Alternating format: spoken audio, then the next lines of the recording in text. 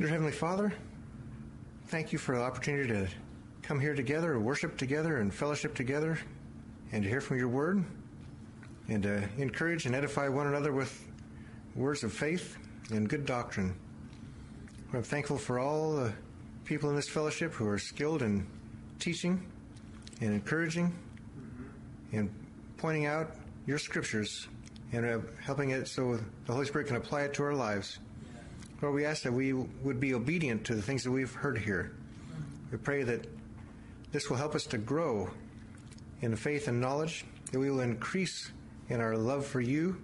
We'll have a deeper hunger and thirst for righteousness. We've had so many people today share from the scriptures what they've seen. And Lord, we want to see more. Amen. We want to come closer to you. We want to just follow wherever you lead us. We want to hear from you. Lord, we ask that you could open our eyes so we could see more of you. We look forward to every day being transformed into your likeness. Lord, we ask that you would give us what we need to grow up until we reach the full age. And Lord, we are looking forward, earnestly desiring to be clothed on with our house from heaven. Yes. Lord, we know that your coming is near, and we want to tell everyone we know to warn them and get them ready for what's going to happen. Yeah.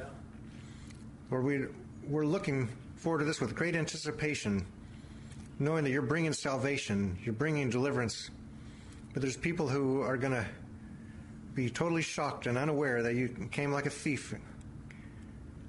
Lord, that we have many people that we know that are friends and family, loved ones, people, acquaintances that don't know you, and we pray that you would save them, that they would hear the gospel and believe and repent and turn to you. But we pray that you would keep us away from being deceived, and that we could, when we are telling people the gospel, we could be sure to present only the pure Word of God and not use any corruption or deceit in what we tell people. That we are so blessed to be here in fellowship and unity with one another.